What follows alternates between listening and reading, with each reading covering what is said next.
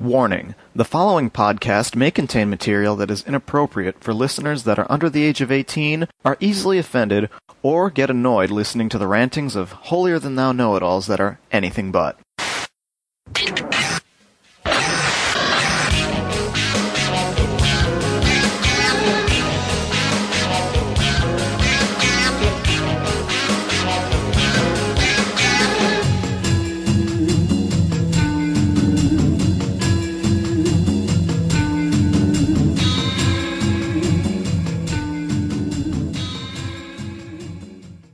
Welcome back to the Anime World Order podcast. This is show number 125, coming at you from Florida, where it is a freezing cold, 55 degrees this morning.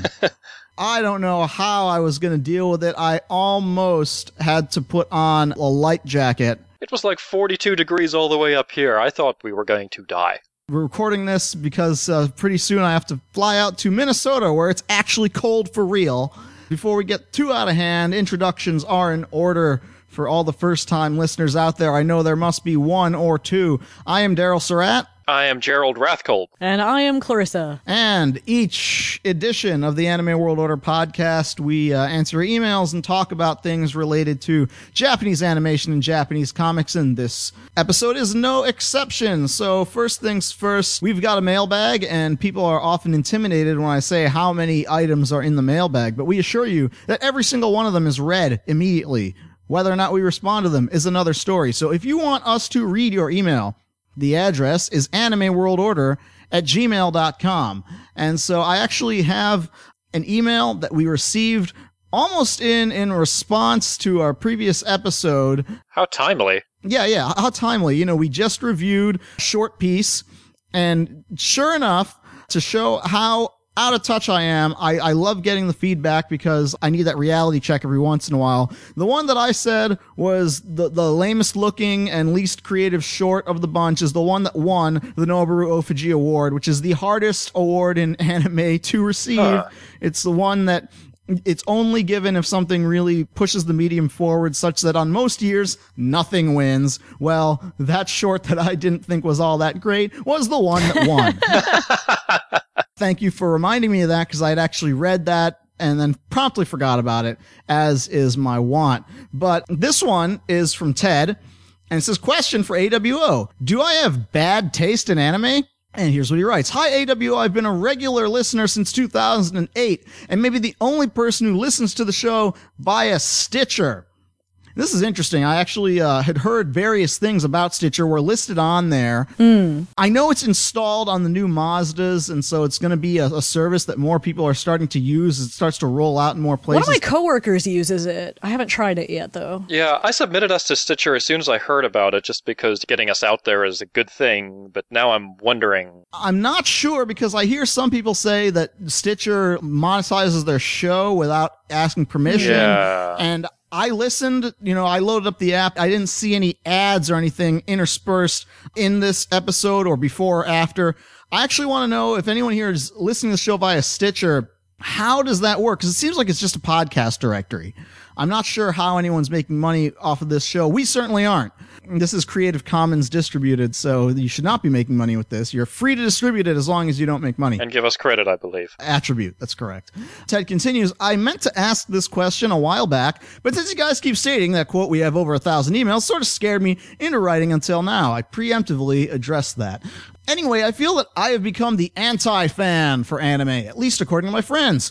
It all started back when I was watching Panty and Stocking with Garter Belt. At the time, I thought this show sucked, but my friends thought it was one of the greatest shows they've ever seen. Then I saw Madoka Magica, another show which I did not seem to care for, but the anime club I went to at the time would not stop talking about it and treated me like I was an outcast who didn't like anime. The new hottest show, Kill la Kill, is another show that I cannot get into, but I feel secluded for doing so, since that seems to be the new anime that is making the rounds on all social media networks. What I want to know is there something wrong with me, or do I just have a bad taste in anime? I know some of these shows are well received, and I do accept those shows as being good, but I don't seem to connect with today's anime fandom.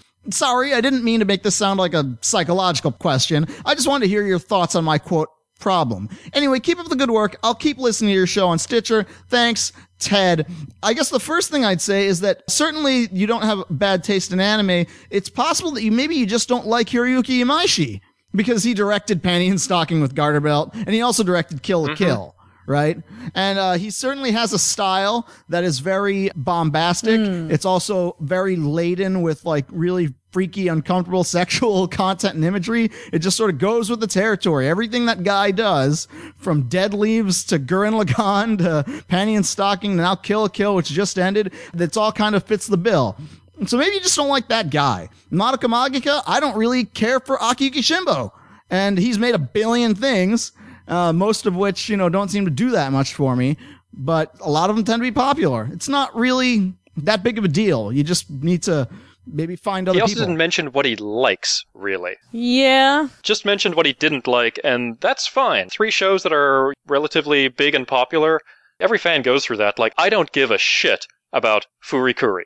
Not one shit. Not when it was coming out, it was the big hot thing that was going on, and I never cared for it. Still don't care for it today. And for a while, I was like, is there something wrong with my taste? Like, no, I just don't like that style of comedy where the punchline is they're screaming it. I think the examples he gave are just because those were the shows that were the thing that got the most fan attention for this time when it was airing. And that's why I mentioned Furikuri, because that show was like enormous when it was coming out. Right. Recently, a lot of people would often write in or wonder out loud online when Attack on Titan was airing, and a lot of people didn't get into that, and then saying, well, something wrong with me for not thinking the show is that good? And my answer would be yes, but no, the thing is that it's just some people just don't get swept up in the mania. I'm usually not the person who gets swept up in the mania either. I didn't really care for Sword Art Online. That show was gigantic. I was not really a huge fan of Sunrise shows back when those were the things that people were heavily duly into. I had my suspicions about Sword Art Online, and those were,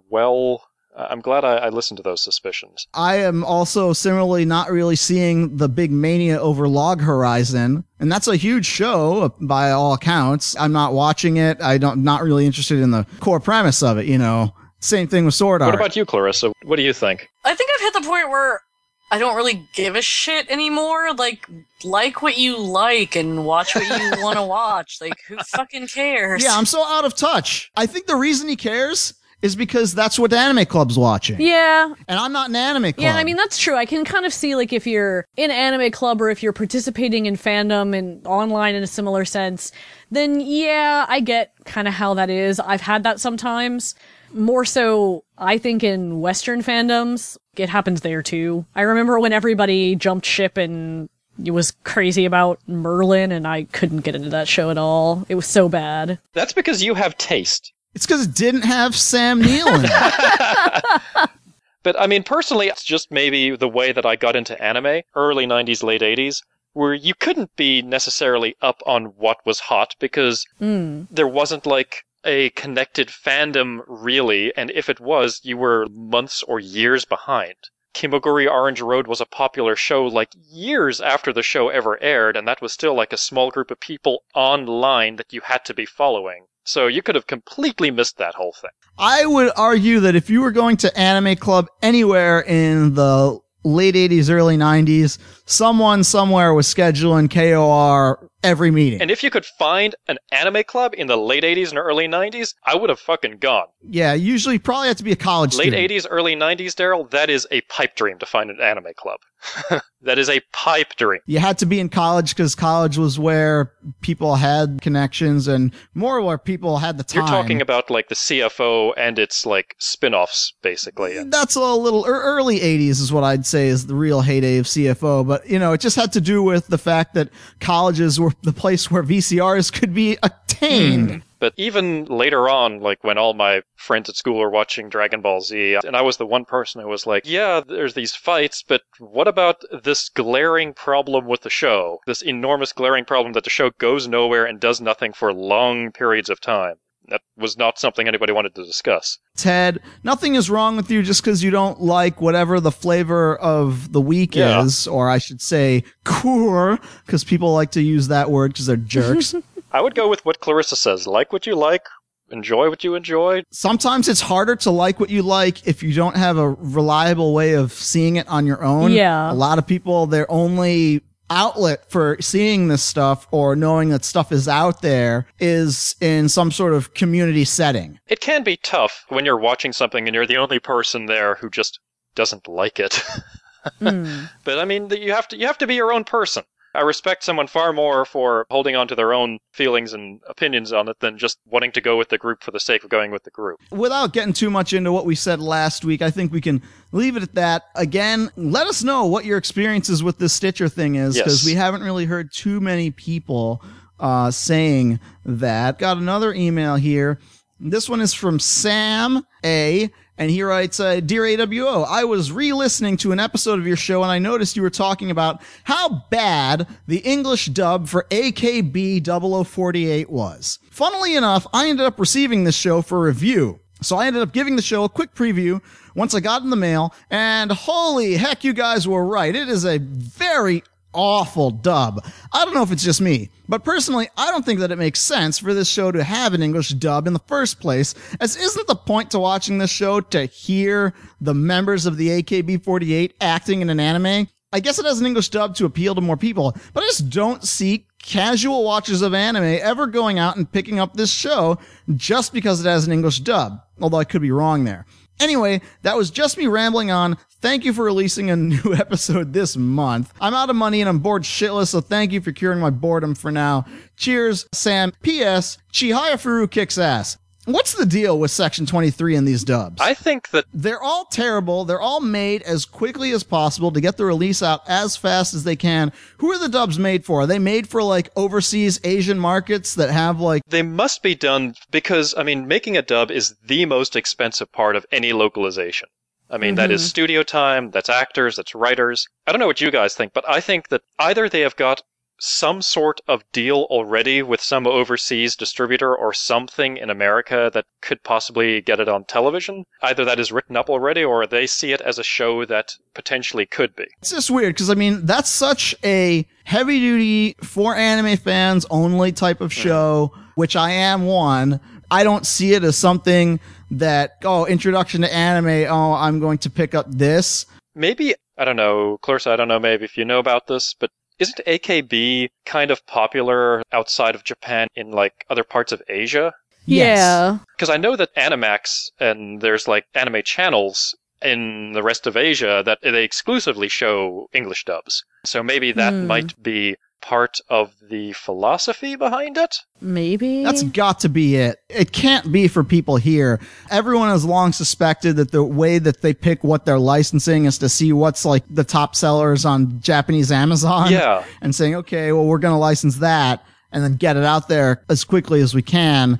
And if there's an Animax or something deal involved in that, then that's like the sooner it can be turned around and showed elsewhere throughout Southeast Asia, such that it doesn't really matter maybe if not that many people buy it here. I don't know. Whatever they've got, it's working for them because they're still in business. It might be, because I know that Animax, they did a dub of Gaku and Alice, that show that Right Stuff released, subtitled only, and they also did a dub of Maria's Watching Over Us, and those were only seen in Asia. Done in English, too, and, I mean, pretty average dubs, I understand. I remember when we were talking years ago about Genyon doing some weird dubs for shows like Zapang. Yes. And I think Fantastic Children and some of those other things where they were sort of experimenting with making English dubs that were produced outside of like native English speaking countries. Like, if I remember correctly, those were done in Singapore, or there was the rumor... Singapore or Hong Kong or something like that, because it just sounded weird. The rumor was that it was done in Singapore because Singapore is, it's an Asian country, the main language is English. And so people there are native English speakers. And don't have to be paid as much as even the meager pay that English dub actors get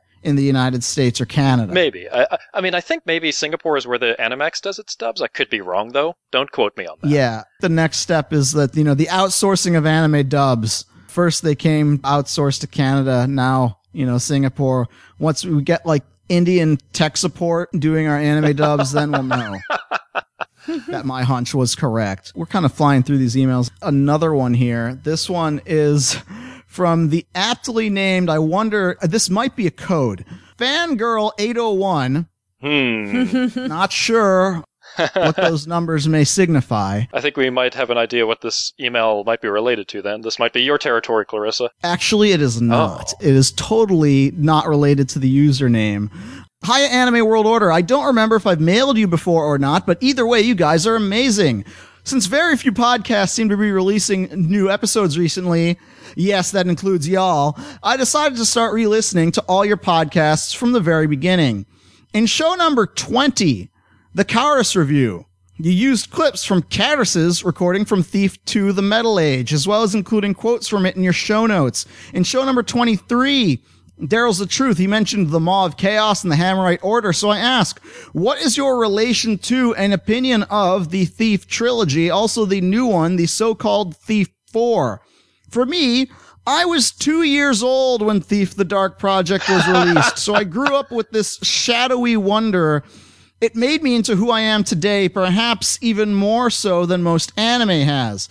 In more recent things, have you heard of the new Legend of the Galactic Heroes series? Do you think that if it is made, there is a chance it will be released in the US and maybe even the old series as well?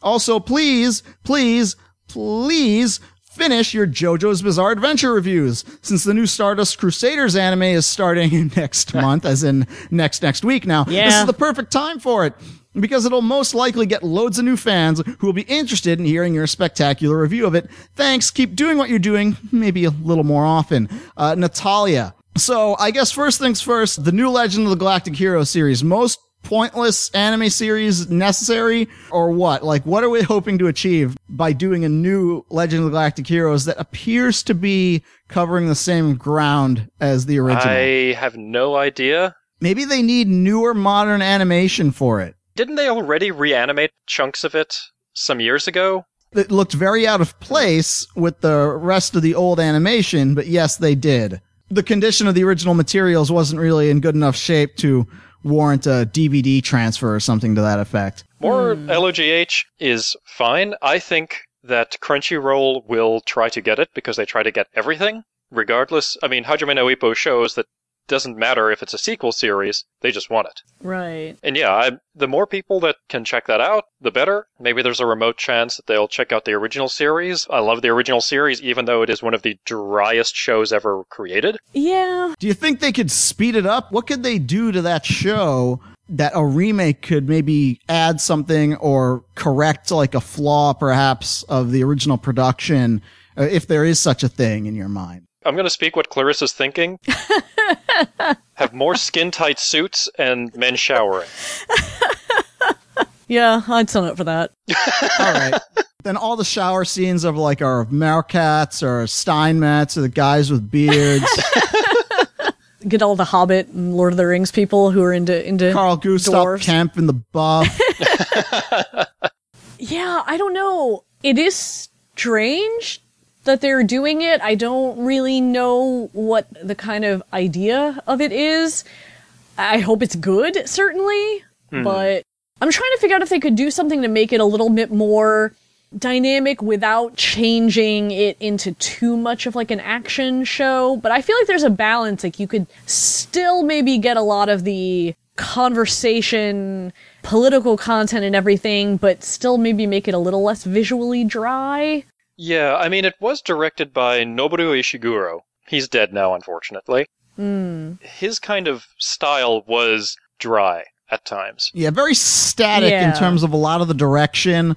We've seen in other shows that there are ways to make standing there talking a little more visually interesting to look at if you do some editing and camera Yeah. tricks while things are going on. Maybe some more character animation. Maybe make it a bit more expressive, and maybe I think you could reasonably condense the show down a bit and not lose Right. the essentials. Yeah, but speaking of people being dead, I'm a little concerned because of some of the voice cast. I mean, Yes. Yeah, they'll have to recast Yang and, Oberstein, and down the line, you're going to have to recast quite a few people. Yeah. The narrator is... No, Yaru Yusaku's still alive.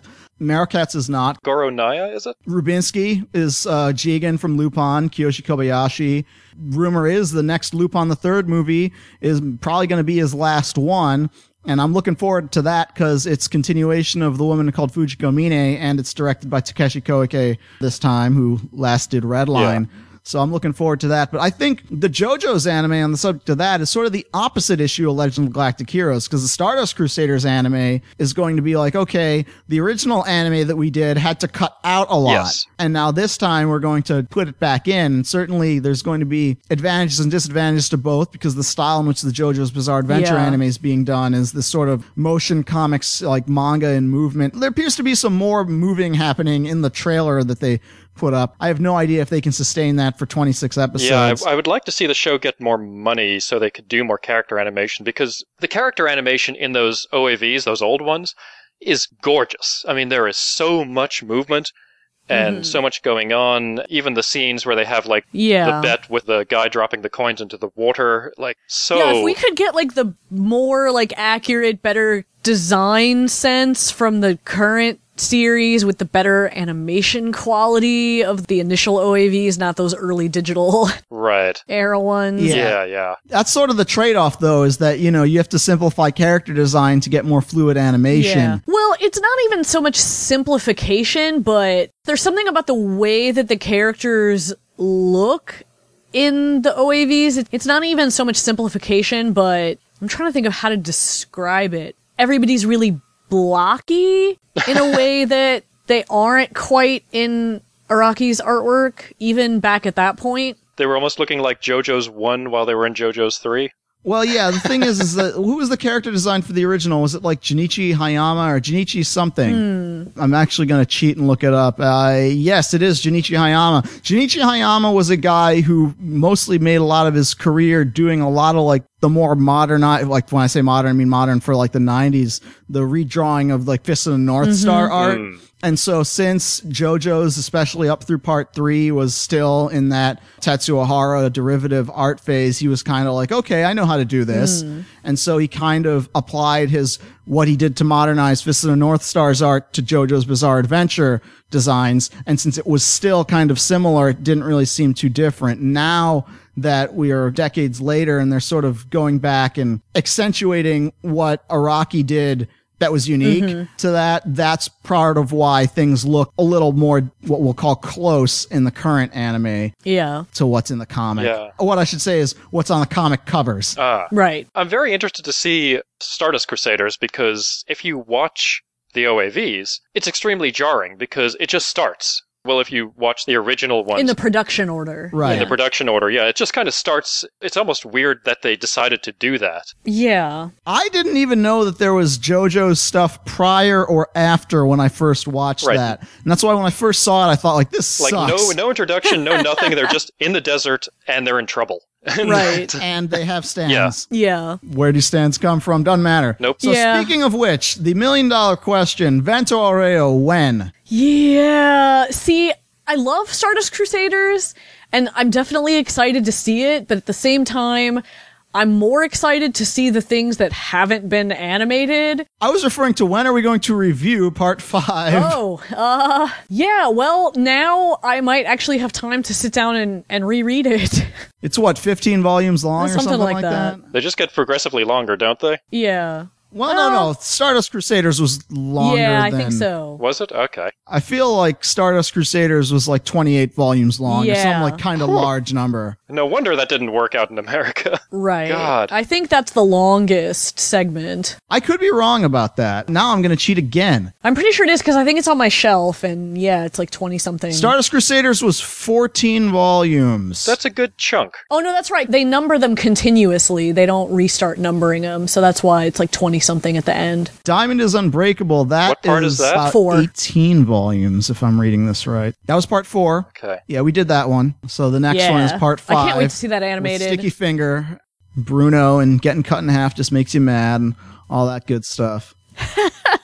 It's been on the to-do list for a while. We can get to it eventually. Yeah. As for the question that I think probably only I can answer this, I don't know if anyone else has ever played any of the Thief games on this podcast. I have played the original, not a lot of it, but I did play it when it came out, and I remember loving it a lot and thinking, holy crap, the sound design in this is incredible. I wasn't thinking that detailed when that came out. I was like 12 or 13 or something, but I was thinking like, wow, the sound in this seems really good. I think I watched someone else play through the first one, maybe also the second. So nobody else bought the game like on release then, other than me. Okay. Because, yeah, I would have been 18 when this came out, and you would have been 2 years old.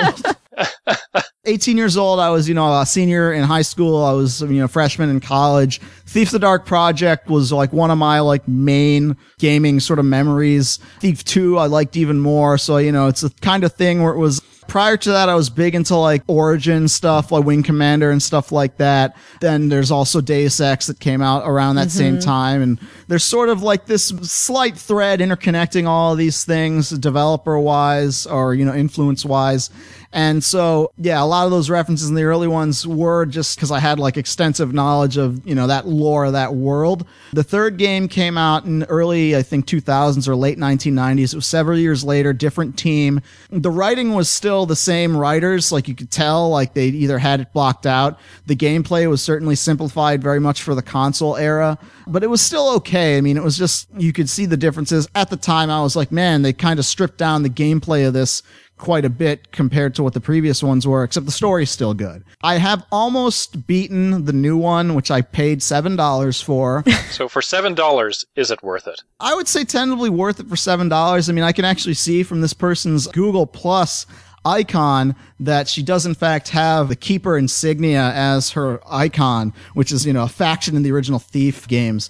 She means what she says when she says like this influenced her maybe even more so than most anime did. I'm not sure how much of the 801 can really fit into Thief. There's not a whole lot of that. Yeah. But the new game, I feel like it's made by people who maybe never played the original 2 and maybe only played the Xbox one and maybe watched like a YouTube version of somebody playing them, maybe. Because I feel in a lot of ways they kind of missed the point. A lot of ways they're trying to modernize it for a modern era, looking at like what is big now, things like Dishonored, things like Assassin's Creed, trying to work that in. Would you say it's kind of the same problem that you were talking about with the recent Max Payne game? My main problem with the recent Max Payne game is the writing only. I think the gameplay mechanics of Max Payne 3 were just as good as they'd always been. I would agree there. It's just the person who wrote it didn't quite understand the tone that Sam Lake had sort of set in the previous 2 games. It's sort of like how to break it up. Okay, but this new Thief isn't just the writing, it's also the gameplay. Yeah. I have to come out and say the writing is pretty atrocious in the new Thief. The gameplay is almost good, and that's kind of like the most frustrating sort of thing, because Thief is a game that is fundamentally about staying hidden. It's a stealth game. It's one of the pioneers of the stealth genre. The people who made it, they didn't have a Metal Gear Solid to play or anything like that. They instead did things like watch the Castle of Cagliostro, the Lupin III anime that Discotek has just announced is going to be released on Blu-ray here in the US. Very nice. With the original opening and a commentary track and everything. Both dubs, commentary track by Reed Nelson from LuponTheThird.com. Discotek, you're hitting it out of the park. Oh yeah, they're doing real good. They're even convincing me to buy somewhat substandard Lupin the Third specials because I am totally going to get Bye Bye Liberty Crisis because the internet's Mike Toole did the commentary track for that. Hey, we're local. Why don't we do a commentary track for I them? think it's because we have to prove that we can do a commentary track. They know better. Yeah. My idea of like doing commentary track is I'd have to like look up all the animators and figure out like who did the scene worked on what scene. That's tough. That's the kind of level of commentary that I'd want to be able to provide. We can't all be Bay Logan, I suppose. So. Yeah, we can't all be Bay Logan. We can't all be Ben Ettinger. But I believe that's what Mike accomplished for his Bye Bye Liberty track. I haven't listened to it yet. He probably went and did some serious legwork on that one. Anyway, I got a little off track, but the thing is, Thief is fundamentally about a stealth game where you remain hidden by using light and shadow and relying on sound to ascertain the location of enemies and how alert they are and such. And the fundamental problem with Thief 4, this current one, is that the fucking light engine doesn't work and the fucking sound engine is busted. You don't really know how you're going to locate people based on sound because you can hear something coming through your speakers that sounds like a guy is right next to you, But then when you go and look around, oh no, he's actually outside the street, separated by me and a giant wall, and he's far away. Or if you're hidden in shadows and it's like your HUD shows you're in complete darkness and a guy spots you. In previous games, you were effectively completely invisible. It's a total crapshoot. There's a lot of UI stuff that just annoys the shit out of me about it. Plus the writing is bad on it and there's no patch that'll fix that. But like graphically and in terms of like conveying the weight of like a person in the world, they did a very good job. You're not just a floating head. You can always look down and see your feet, and you have awareness of your hands and like what you're doing. The art department did good. The character design department should be shot because it appears that your main character, it appears that he went through multiple different character design revisions, and they decided to settle the argument internally that they just have him wear all 3 outfits at the same time. It's ridiculous. When I look at the promotional art for The Elder Scrolls Online, I'm like, wow, that's a better Garrett character design than the one that's in this game. But I will probably write up a full, like, review on my Steam profile once I'm done with that game to sort of lay out why that thing doesn't work. But yeah, I was big into Thief games. It is certainly something that came along at a time that was sort of like I'd been playing games certainly for the better part of 14, 15 years at that point, but it is a high watermark for me. And so this new one wounds me a little bit more than it might some other people, but you do what you can, I guess. Weren't there problems with this game? Like, weren't we hearing about this for years that they were? Oh yeah, we were hearing about it. And every single bit of like interviews or publicity, it says like, okay, this is going to be a wreck. The reason I was able to buy the game for $7 was because AMD struck a deal with the publisher. They said, okay, we'll bundle it free with our cards. Well, I'm going to date this podcast. This podcast is coming out in March 2014. Slightly before that, there was this big mania in this thing called cryptocurrency. This fake wacko pirate money that internet libertarians came up with. Largely because they want to... sick of the man. They want to buy drugs. Yeah, they want to buy drugs and fleshlights and various other things like that. They came up with currency that wasn't backed by any sort of government. It's not fiat currency. It's not regulated or anything, so it doesn't have any of the problems with that or any of the benefits. As people quickly found out after repeated theft and theft and theft. And also, for the record, if you leave a comment or send us an email talking about cryptocurrency, I'll delete that shit. I will ignore you. So to make a long story short, these people found out that AMD video cards were particularly good at doing the calculations necessary to generate this money. And so people bought up all the stocks of these AMD cards. And once you buy one and you have the card that has, you get your whatever free games, you redeem the first one. But when you buy the next 10 cards, now you have 10 free sets of codes to give out. So they'd throw them on eBay for pennies. And so that's how I bought it.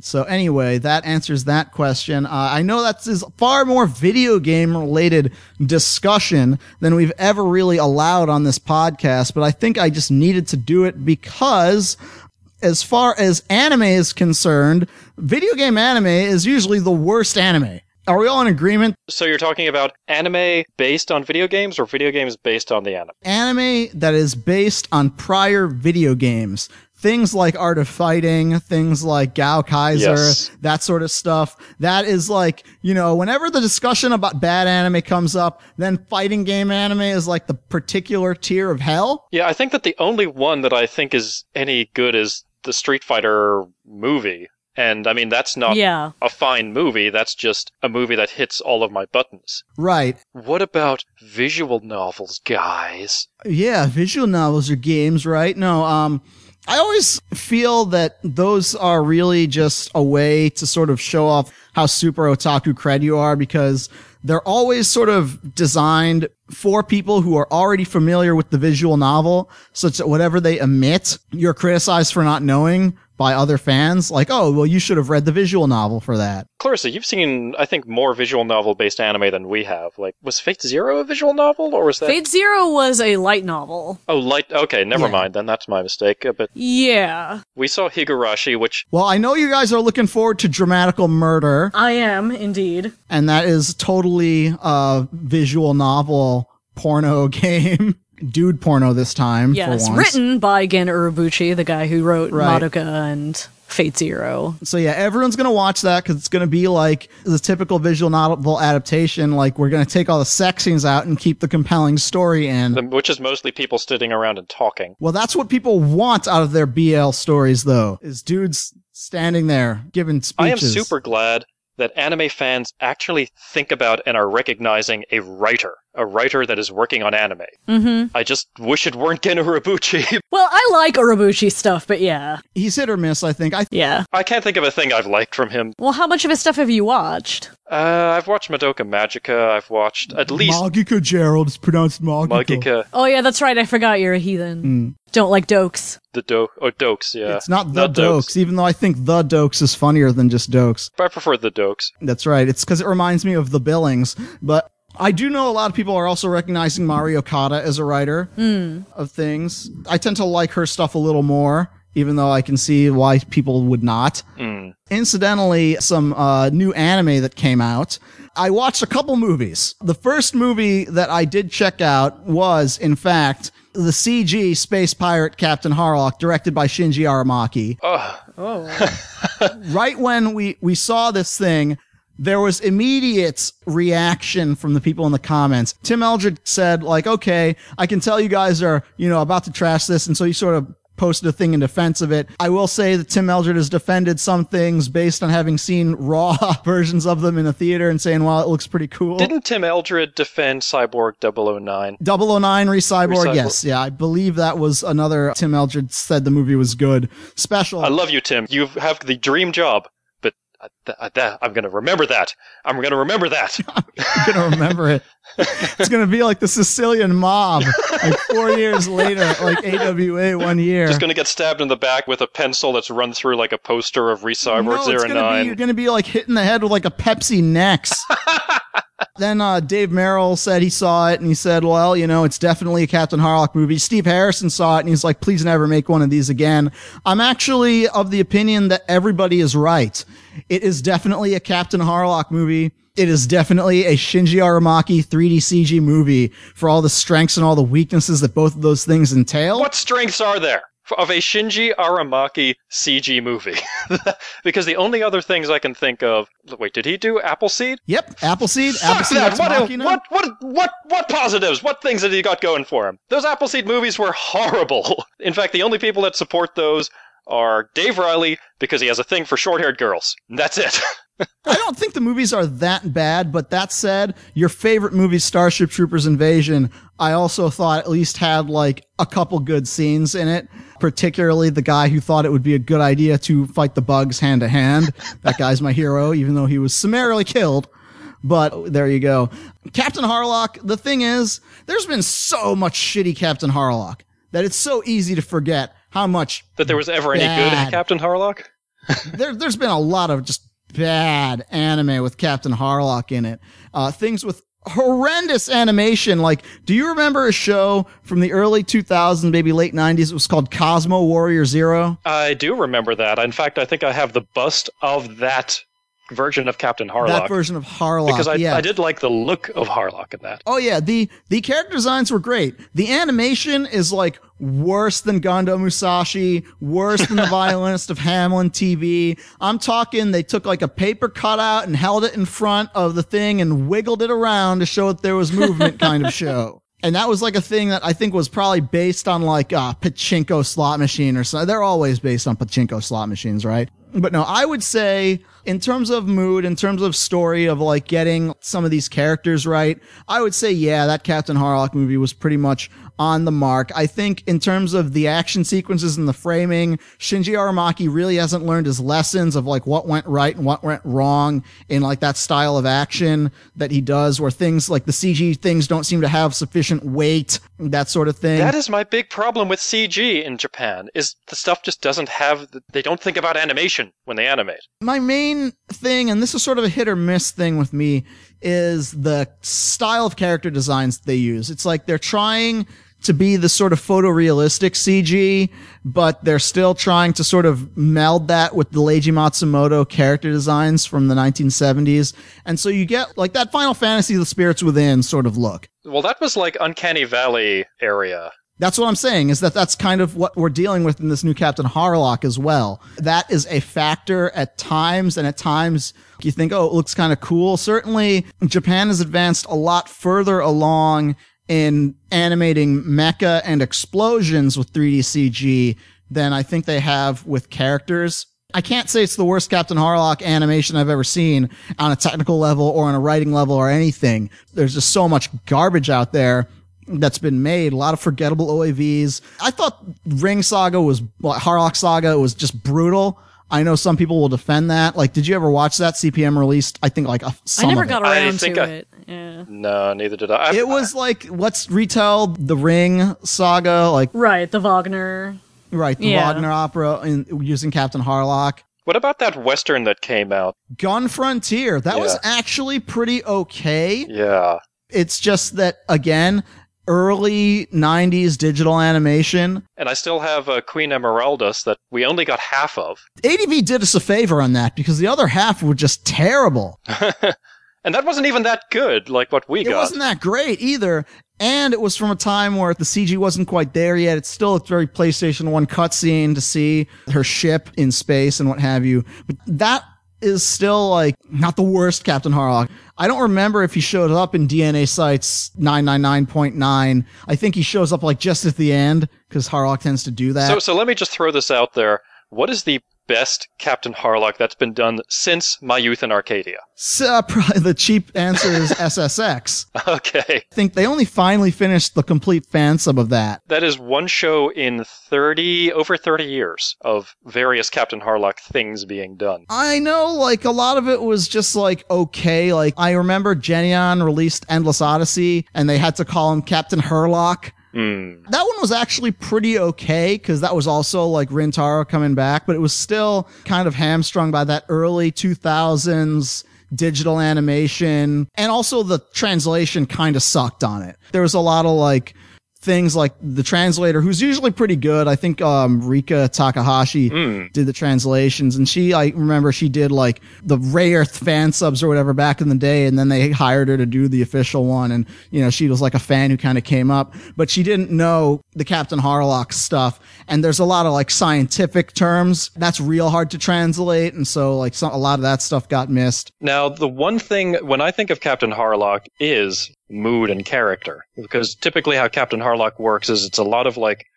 slow, quiet scenes that build up to an action scene or two through the course of the movie or a couple of episodes or something. It's a very sort of atmospheric series. Mm-hmm. Do you think the movie accomplishes at least that idea of Captain Harlock? You were saying that they accomplish it on the character and... Yeah, I think that it actually does pull it off as far as that. You know, you get like the big space opera battle with, you know, all that stuff. And then you get like some of the scenes, like they put this in the trailer of like them sort of getting into those BioShock steampunkish looking outfits and sort of redoing like some of the choreography from the Starship Troopers thing. That's not like laden throughout, but yeah, I would say that you kind of get some backstory as far as like this Captain Harlock. I can't say because there's no continuity, you know what I mean? So I mean, you know, in this one we can kind of see like, you know, hey, Captain Harlock, give us like reason of what the fuck you're doing this stuff for, as opposed to this week I'm going to fly around and blow up something important and get drunk again. So in that sense, I think, you know, it's fine. I mean, I think it's one of those things where if you can kind of accept the animation and the weird kind of floaty sort of motion, I think it's actually okay. But again, I can't like full on recommend it, and I can't full on say it sucks. This seems like the perfect type of movie that whatever the problem is, if that is a deal breaker, that is a big deal breaker for you. I can totally agree with you on that. And that actually brings me to the other thing that I watched, because I mean, I don't really have, like, I can't call this a full review of either of these things. They're just things that I saw. But we were talking about video games and video game anime and how those are sort of like the worst sort of things. And like Captain Harlock, this new CG one, does remind you of like that sort of Final Fantasy 13 cutscene sort of video game. But there was another video game anime that came out. The Studio Gonzo motion picture event of the year. Oh boy. And I totally watched this because it did come out. The Bayonetta movie. I have that Bayonetta downloaded. Bloody Fate. It came out last month. on video. Really should have come out here. No one has licensed this movie or anything like that. For those who don't know, Bayonetta was a video game from 2009. Probably the best game of that year. Directed by Hideki Kamiya, the guy who made the original Devil May Cry and Devil May Cry 3, Beautiful Joe, that sort of stuff. I guess his latest game is The Wonderful 101 for the Wii U. He seems to specialize, Devil May Cry aside, he seems to make great games that nobody buys or wants to play. Bayonetta is one of the few games by Platinum that actually sold well, relatively well anyway. The term people use for it, a lot of times you'll hear people say it's a stylish action or character action. I prefer the term third-person action game that isn't shit, because we have any number of these third-person melee action combat games where the combat system is very simplified and stripped down, like press square repeatedly or square, square, square, and that's all you really need. Castlevania games, God of War, that sort of thing, where all the cool stuff you do is in like the quick time events and what have you. Bayonetta and its ilk is sort of like designed to be like, you do most of the stuff that you see in the cutscenes, you can do that in the game. The combat system is a little more involved. Each weapon has a different purpose. Each enemy behaves differently. So what you have to do to win is different. Right. It's fair. Like when you lose, it's your fault. Everything, whenever it's about to attack, will give some sort of clear audio and animation like signal to let you know to employ some sort of dodge or parry or whatever avoidance mechanic. Yeah, when I look back on like really great action games, I always think of that one. Even today, I can't think of too many like it that are like heavily combo based that were that much better than that. But also, Right. it had like a very sort of kind of twisted nature to it. The character was very interesting. And that's why when they announced this anime of it, half of me was really excited because the action was so well done that if this could anyway translate to the anime, like it could be great. But it's also by Gonzo. Right. Gonzo is famously a studio whom we've been trashing many a times over the years, generally with complete and total justification. In their heyday, about a decade ago, their sort of speciality was releasing lots and lots of shows a year. Gorgeous first episode. Beautiful. A lot of them had very strong conceptual premises. Usually were very impressive initially out the gate. Trouble is that after about 3 episodes, there would be like noticeable drops in quality in the animation and the writing, and they all sort of petered out. Gonzo was sort of like notorious for this in our mind. They filed for bankruptcy a little while ago. That happened, and then they sort of reorganized, I guess laid off a bunch of people, came back. Then they focused in recent years far fewer things. They tried to do some movies and they didn't really come out so great. The main sort of claim to fame as far as the staff for Bayonetta on this is that they had previously all worked on Afro Samurai and Afro Samurai Resurrection. The guy who directed this is Fuminori Kizaki, and he is the same guy who was the sort of main guy, like director, storyboarder at Afro Samurai and the sequel, an animation director and all that. He's mainly a key animator by trade turned director. That has me so split too. Say what you will about Afro Samurai, but it was something that had very well animated action scenes. There are some issues I had with Afro Samurai's action scenes, but I'll get into that in a second. But the thing is these people could conceivably do a pretty okay Bayonetta anime. Conceptually, what Bayonetta Bloody Fate is okay, let's retell the entirety of the first game effectively in 90 minutes. And so obviously, whenever you do a video game to anime adaptation, you have to sort of understand what to do and what to cut out. That's always a challenge. Like, you can't just follow the full plot of a game full on, but you also can't change it until it's unrecognizable.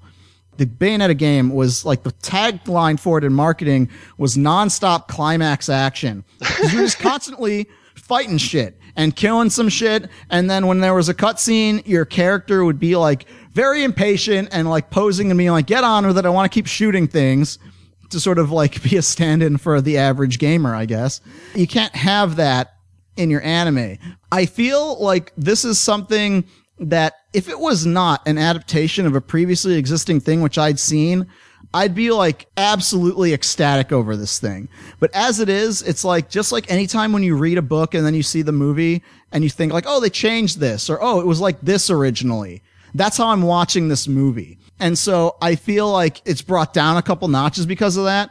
Remember, like, in the 90s, all those OAVs would come out in the US. They were all like adaptations of some manga. And no one had any clue what this was about. No one had any clue what it was or where it came from or what happened next. They were just kind of things that were like a little 1 hour thing meant to promote something, and it would be like crazy as shit and then it'd be over. This is kind of like the most 90s thing I've seen in a while in that sense, other than the fact that it has a beginning and an ending and it sort of wraps everything up. But in terms of, there's a lot of shit that doesn't get explained, but there's also a lot of shit that is like really ridiculous that if you had played the game, you'd be like, oh, that's either more ridiculous in the game or they changed this and took this and this, put it together and put that for the scene.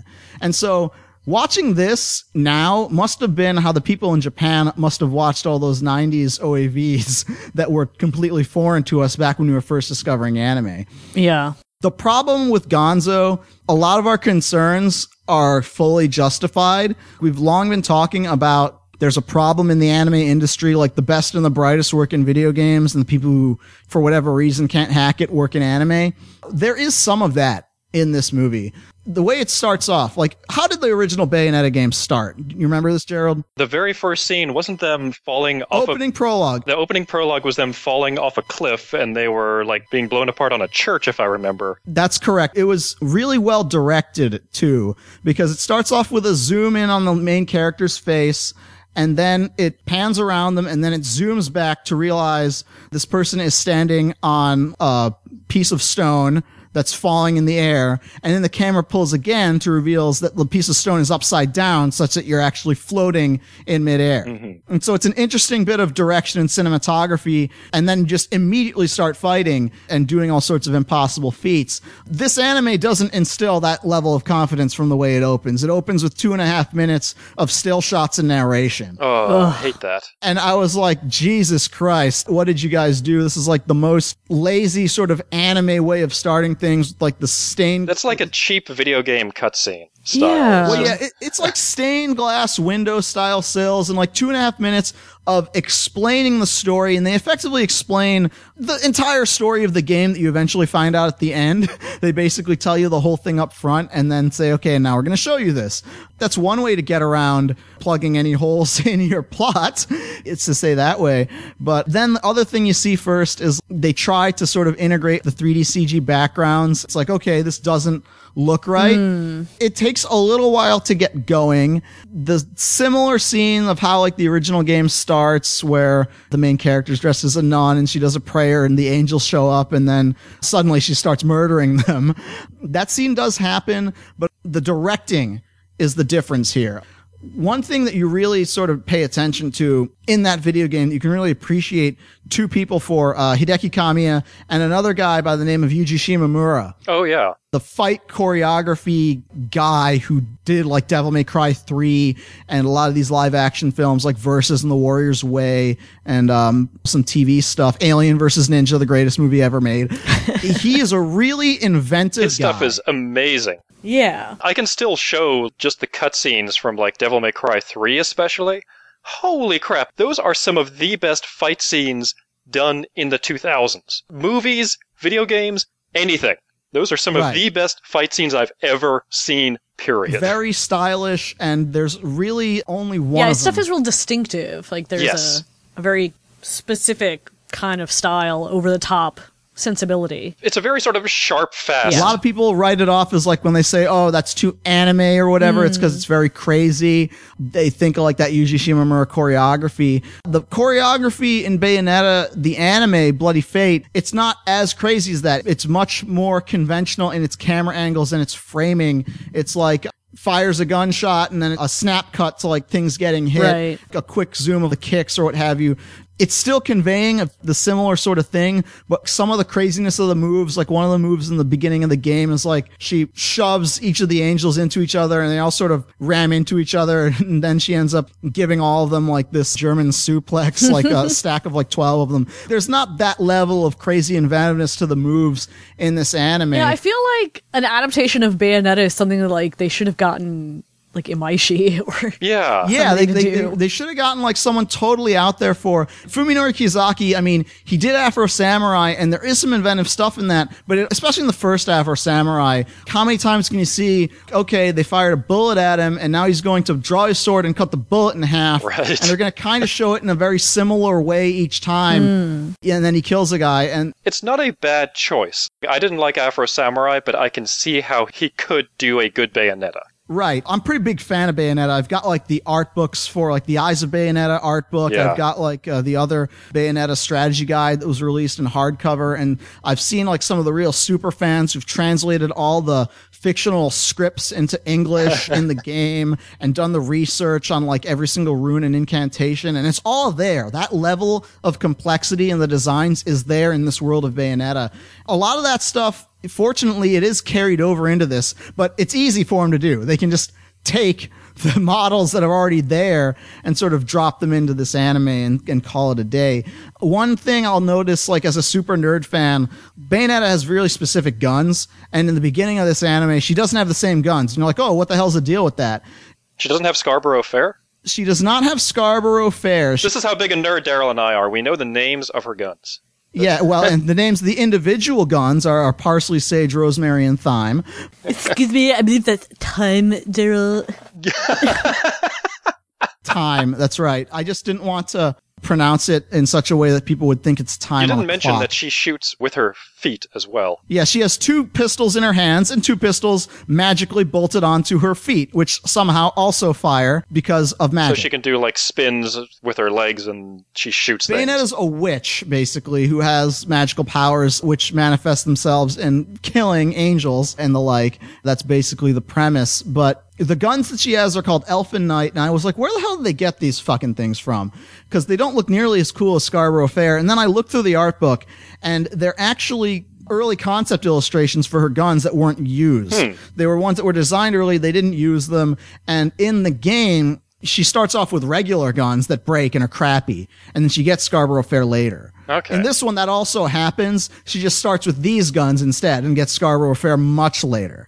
That's one of the little changes. It does follow the same basic story going to this country because the resurrection of the creator is coming. And, you know, of course, there's a corrupt religious institution that has their own nation and what have you. And so she goes over there to wreak havoc on the place. But some of the stuff is never explained, ever. And just assume that you can infer this visually. But there are sort of 3 different dimensions in Bayonetta. Like there's Paradiso, Inferno, and Limbo or what have you. I can't remember the normal one. But basically, people in the real world can't perceive that these angels exist. They can just perceive that things are exploding for no reason. That certainly factors into this, like surprising the hell out of people. It's just never explained, like even in simple terms. And so you just are assumed, okay, that's either not a relevant detail or you can sort of pick up on it. This is like the first time that Bayonetta's in Japanese. Yeah, because it was released in English dubbed. I mean, the dub was fantastic. Yeah. They got this one lady, she went uncredited as the voice of Bayonetta, and she was amazing. And so for the Japanese one, they actually went and sort of did like cast sound-alike kind of people, like who could do like a good job. And in so doing, they got really famous voice actors to be everybody. So if you're like a Seiyu nerd, this is actually a really cool anime for you to watch. Atsuko Tanaka is Bayonetta. Oh, cool. She's Kusanagi in Ghost in the Shell. Yeah. She would be good, actually. And she does a really good job. Norio Wakamoto is Balder. Yes! And so they're like, okay, this is a character who is kind of just there at the end of Bayonetta, but we got Norio Wakamoto. We got to put Balder throughout this whole thing. Right. And so that's basically what they do. Tesha Gendo is Rodan, and he's always like, the big heavy dude. Whenever you need like a big badass guy in your anime, To you make get Tesha incoherent Gendo. growling noises. That's right. Well, he was also the ultimate narrator because he was the Miss Critical moment narrator. Right. Let us never forget that one, Tesha Gendo. And so, yeah, he's spot on as Rodan. And Soreitza, they got a lady who's actually kind of famous right now, Miyuki Sawashiro. She's in like a lot of like those moe things. We just talked about AKB 0048. She was Achan, like the ultimate AKB 0048 member. She was in all the Digi-Charats. She was the little one. Okay. Puchiko. So, she's ideally suited to play, this small little girl who's like incredibly tiny compared to everyone. And of course, she's the new Fujiko. That's the main thing that she's famous for nowadays. The new voice of Fujiko in Lupin III. I forgot who's Luca, but he's also somebody who's well known. I'm going to cheat and look him up. Well, that's a pretty killer voice cast there. The voice of Luca, who was originally Yuri Lowenthal in the English one, and everyone knows Yuri Lowenthal. He's Sasuke in Naruto and a million other things. Daisuke Namikawa, and so he is Rock in Black Lagoon. Oh, he's great. Every voice actor in this is awesome. So, I mean, even if, you're watching it and you're familiar with the story of Bayonetta, just like the performances people give, I would say that's like a really strong point of the movie. There's one character in the video games who is like comically pointless, a guy named Enzo. He was the New Jersey like mobster guy. Yeah, what a day. I'm a New Jersey mobster. He's only in the beginning, really, of the game, and the end of the game. Yeah, it doesn't really serve much of a purpose other than to be, this is what Americans are, I guess. Yeah, well, he's the shitty detective in Case Closed in Detective Conan, and he's also Aoki in Hajime no Ippo. Oh, so, I mean, like, he's perfectly suited to that. But I just feel like his presence in this movie, if you have to cut things down to 90 minutes, he really doesn't serve much of a purpose being in this movie. Yeah, why would you even bother to include him? There's not a whole lot of characters in Bayonetta. A lot of the characters in these were enemies. I was kind of annoyed because some of the bosses in Bayonetta were really memorable, like really like striking visual designs. One of them, Fortitude, the cardinal value of Fortitude. He just shows up and gives speeches and then never actually fights him. It must be tough because the boss fights in that game were so enormous that I thought the game ended like 2 or 3 times. Oh, yeah. Well, that's how Platinum games work. And the fundamental structure of every Platinum game is like you start off doing one thing and then you're quickly introduced to your rival. And then your rival character sort of shows up and antagonizes you throughout. And then you have a really like crazy final duel with the rival. And eventually turn out that you like that rival enough. And then the last boss is someone completely out of left field. And that's how Bayonetta works. That's how Metal Gear Rising works. That's how Wonderful 101 works down the line. That's one of the strongest points I thought of Bayonetta was her rival, John. Was so cool and such an interesting character. And it's hard to use that formula in a regular movie because you can't easily have like, your final real villain show up suddenly in the end out of nowhere unless you're a 1970s kung fu film. Then it feels a bit too much like, I don't know, 5-star stories or something, just kind of like introducing things and then...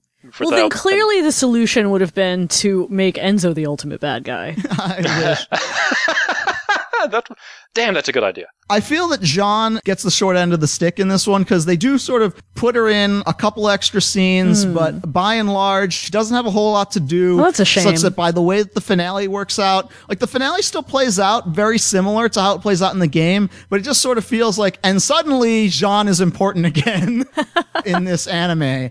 And so I was like, okay, I'll accept it just because I know what happened. And they gave like just the minimum amount to be like, all right, this was like their sort of arc, but it kind of goes from I don't know who you are to you're cool, you're my friend in like only a very short amount of time. I think this is just the problem of when you try to adapt something like that. Yeah. Instead of just take like, okay, let's just do like an introduction and a big boss character, like up to that point. They did have experience doing other video game anime because they did the unforgettable boardroom saga meeting of the Street Fighter IV OAVs. God. That was also Gonzo. Oh, God. Clarissa and I watched that. That was so boring. These same people did this. Actually, though, one thing I will give to their credit, one thing when you look through the staff and see what else these people worked on, a lot of them actually worked on the Marvel X-Men anime that was kind of recent, which was okay and the least crappy of the Marvel anime that's been made to date. And it had its moments,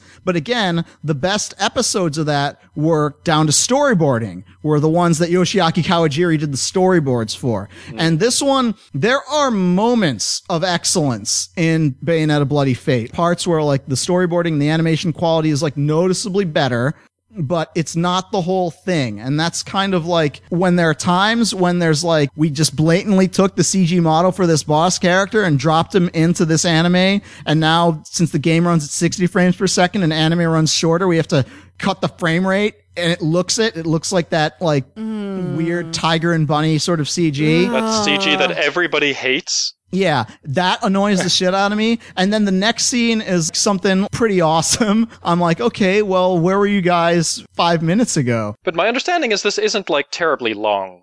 It's only 90 minutes long, and it's over, and it's not a complete fucking embarrassment, which basically, by virtue of that, means it's one of the greatest video game anime adaptations of all time. I just watched one of the best video game anime ever. Yeah. Even though it's like a notch or two the bar below. has been set so low.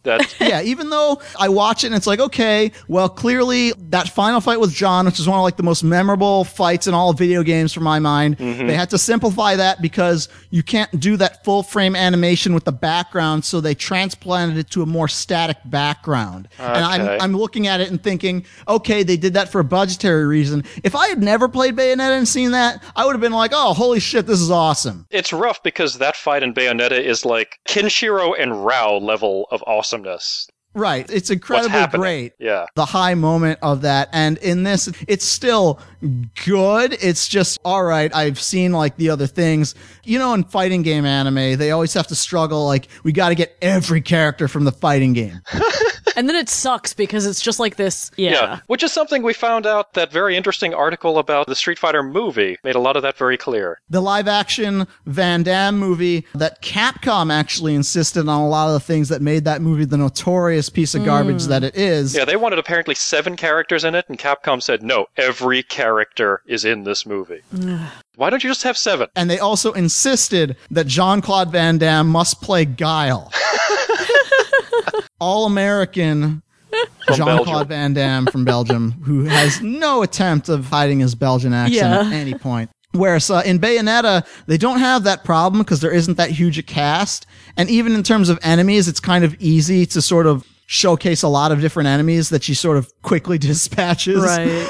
But the real thing that they kind of have to rush through is her weapon set. And they don't go through every single one, but you get like a lot. And I think they do a reasonably good job of like explaining, all right, well, screw it. It's magic, whatever. She just pulls out a chainsaw. She just pulls out a sword. We're not even going to explain why she can do these things. It's just suddenly I have a shotgun, deal with it. That's really the only way you can address that in this sort of cartoon. Yeah. Right. I don't have that much of a problem with it, but it is, all right, we need to use these rocket launchers. How are we going to do it? Okay, we're going to do it the MD Geist way. And that's how it is. Like, honestly, the way you describe it, I do kind of want to watch it, because I am a fan. I walked into it expecting the worst, because it's like, oh boy, Studio Gonzo and video game anime. That first 2.5 minutes, it's like, oh shit, they don't have the money. But there are definitely flaws inherent to like the anime versus like video game staff people, and that's the only thing you can really attribute it to. Like, the fundamental element of the Bayonetta video game, the key thing that ties everything together of what you're doing and why is ass. Oh, ass. Oh, sorry. It's ass, Clarissa. Let's be very clear. Okay. That Bayonetta's got badonkadonk. She's got junk in the trunk. She's got that walk animation sachet. Yeah, I think that, I was too causes... distracted by her weird praying mantis limbs and tiny head. She doesn't have big tits. Right. She's got Mega Butte. Yeah. Move aside Kusanagi in episode 2 of Ghost in Shell Standalone Complex, because here comes Bayonetta. However, in true anime fashion, they've toned down her butt and given her like really big boobs in place of that. And so a lot of like the gags are like sight gags on her breasts. And it's like, no, Bayonetta's all about ass. So first and foremost, I believe that the designers of the Bayonetta video game were unable to order Nachos Nachos Galacticos and the beer-style beef ranchones from the Taco Bell drive-thru, whereas everybody who worked on this anime were most certainly getting the 12-layer burrito from that same secret Taco Bell breastman drive-thru menu. And so certainly they have to include a scene, if you've got the little moe girl, of course there's got to be a scene where, she's taking a bath, then Luca walks in and is embarrassed because he didn't mean to do that. Oh, God. That's your anime gag that you have to throw in there by law. But it's not really that much of the movie. And so I think this is something that now that I've seen it, I'm mad that it didn't come out here, because it came out and everybody who saw it pirated it. Everybody downloaded a fan sub of it, or, however it was that people got it. Like, this should have been something that got released, like, ASAP. Yeah, I thought that this would be licensed already. Yeah, it was only released for like a week or two in the theater in Japan, and there's no announced US license by anybody. I mean, this thing seems like it would have Funimation's name all over it, but they certainly haven't announced it. This is the year to release a Bayonetta anime in the US. We're getting the sequel later this year, I guess. Bayonetta 2, I mean, maybe the original idea for the Blu-ray release, I'm sure, was by the time this thing comes out on video, the game will be out, and it didn't work out that way, because we don't know exactly when that game is coming out. It's just sometime this year, maybe. It's a real missed opportunity, because, I mean, if you take it in that sense, this would be a movie that people could sort of watch to refamiliarize themselves with what was the deal with Bayonetta was, if they didn't feel like replaying through that game, or if they don't have the system that those games were on, and then the second one comes out and they definitely don't have the system that it's on because it's Wii U exclusive only, which is why I bought that system to play that game, but it's definitely a strange thing to do. Yeah. Still no US release. Blu-rays released in Japan. People released their 1080p pirate fan sub and codes like very quickly. Hopefully we will see a release of that soon then. I actually would buy this if it came out, even though I've seen it. That is a strong recommendation then. When I look at the ANN encyclopedia of all 25 people who bothered to watch this, the average rating for it is 7 out of 10, 8 out of 10. And if I was the kind of person who did that sort of thing, that'd probably be about right, only because I'm so familiar with what it's adapted from. I think if you were just walking into this cold, you'd probably be slightly confused to what the hell did I just watch, at which point that would effectively capture the sentiment of so many of us becoming new fans of anime in the mid-1990s. Interesting. So I should probably show this to some of my friends then, because you might get kind of pissed off. I don't know how people would react, because I know you guys are real familiar with Bayonetta as well. Well, I am. Nobody else is. I'm trying to convince Clarissa to play the game, because you do own a copy. My dad was able to play through the game and beat it. He wrote me emails saying this game sucks because it's difficult, and I said turn the difficulty down.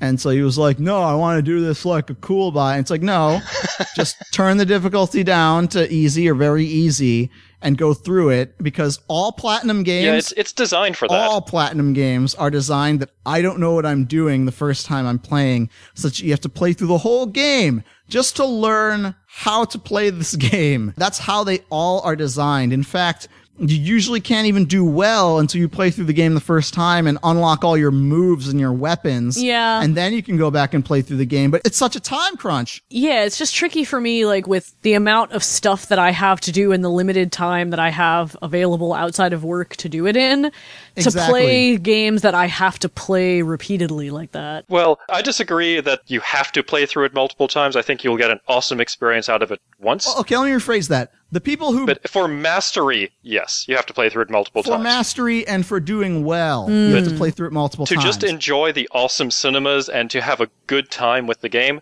play through it once. Which is how most people play games. Playing through it once will give you everything. Yeah, if you play through it on easy or very easy, you get that, which is, what most people play games for. So I would say to do that. One thing I will say about this, there is no fly me to the moon at any point in this anime.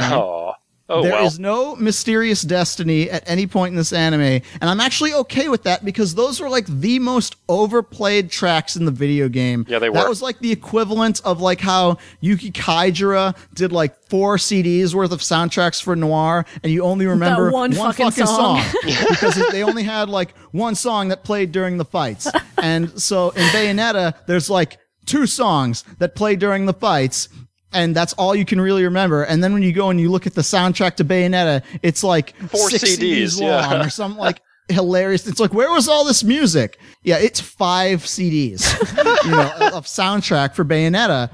And you're like, well, where was this music? And a lot of it they did reuse for the anime. The song at the end is a new song. But yeah, I mean, I can see recommending this. I feel like, I'm kind of conflicted with it. I feel sort of similar, like maybe a little bit better than like the Space Pirate Captain Harlock. Like I feel kind of similar about both of these movies. Like there are things that are definitely good about them, things that are definitely like deficient about them. Both of them are adapted from like prior things that I have a good bit of familiarity with, that I can recognize immediately at a glance. That's different, or they have to change that on their own. I kind of think like, well, overall, the positives mostly outweigh the negatives, but I can see like if you put different weight assignments to like those flaws that definitely exist, you'd say, oh, this shit sucks. So it's kind of like why I figured I would talk about both of these things in one shot. Well, let's put it this way. It sounds to me like you would buy Bayonetta and you wouldn't buy Captain Harlock. Or am I wrong in that assessment? I have to think about that, because I didn't buy the Appleseed Ex Machina either, and I enjoyed that one more than the original Appleseed, but I own the original Appleseed somehow. I think I bought it very cheap. Don't you own that because they sent it to us or something? You didn't put money down on that. The thing is, I own a scratched up 2-disc steelbook of the original Appleseed, so I must have bought like a cheap used copy, but I don't own Appleseed Ex Machina, and I like that one more, even though the hardcore nerds hate that one more. I'm like, no, that's the one I think is better, especially the part where it's revealed that Briarios' clone is not a black man, and then he punches out a robot. People are like mad that he punched out a robot. Not me. He punched out a robot. Therefore, Appleseed Ex Machina, the superior film. But no, I don't own that one, and maybe I should. I definitely don't own Starship Troopers Invasion. I don't own Halo Legends. So the idea is you don't know. It would come down to like, what extras are you giving me? Because that's kind of like what drives most of my media purchases. Like, well, what are the extras on that? I've already seen the movie. So yeah, let me know what you think. If you decide to check either of these things out, our website is www.animeworldorder.com. Once again, our email address is animeworldorder@gmail.com. We're on Twitter @AnimeWorldOrder, though you'll get better replies from us much faster if you tweet us directly. I'm @Daryl Surratt. Gerald is @Gerald_AWO, and Clarissa is @ClarissaG. So that's going to do it for us. So we'll see you next time, folks.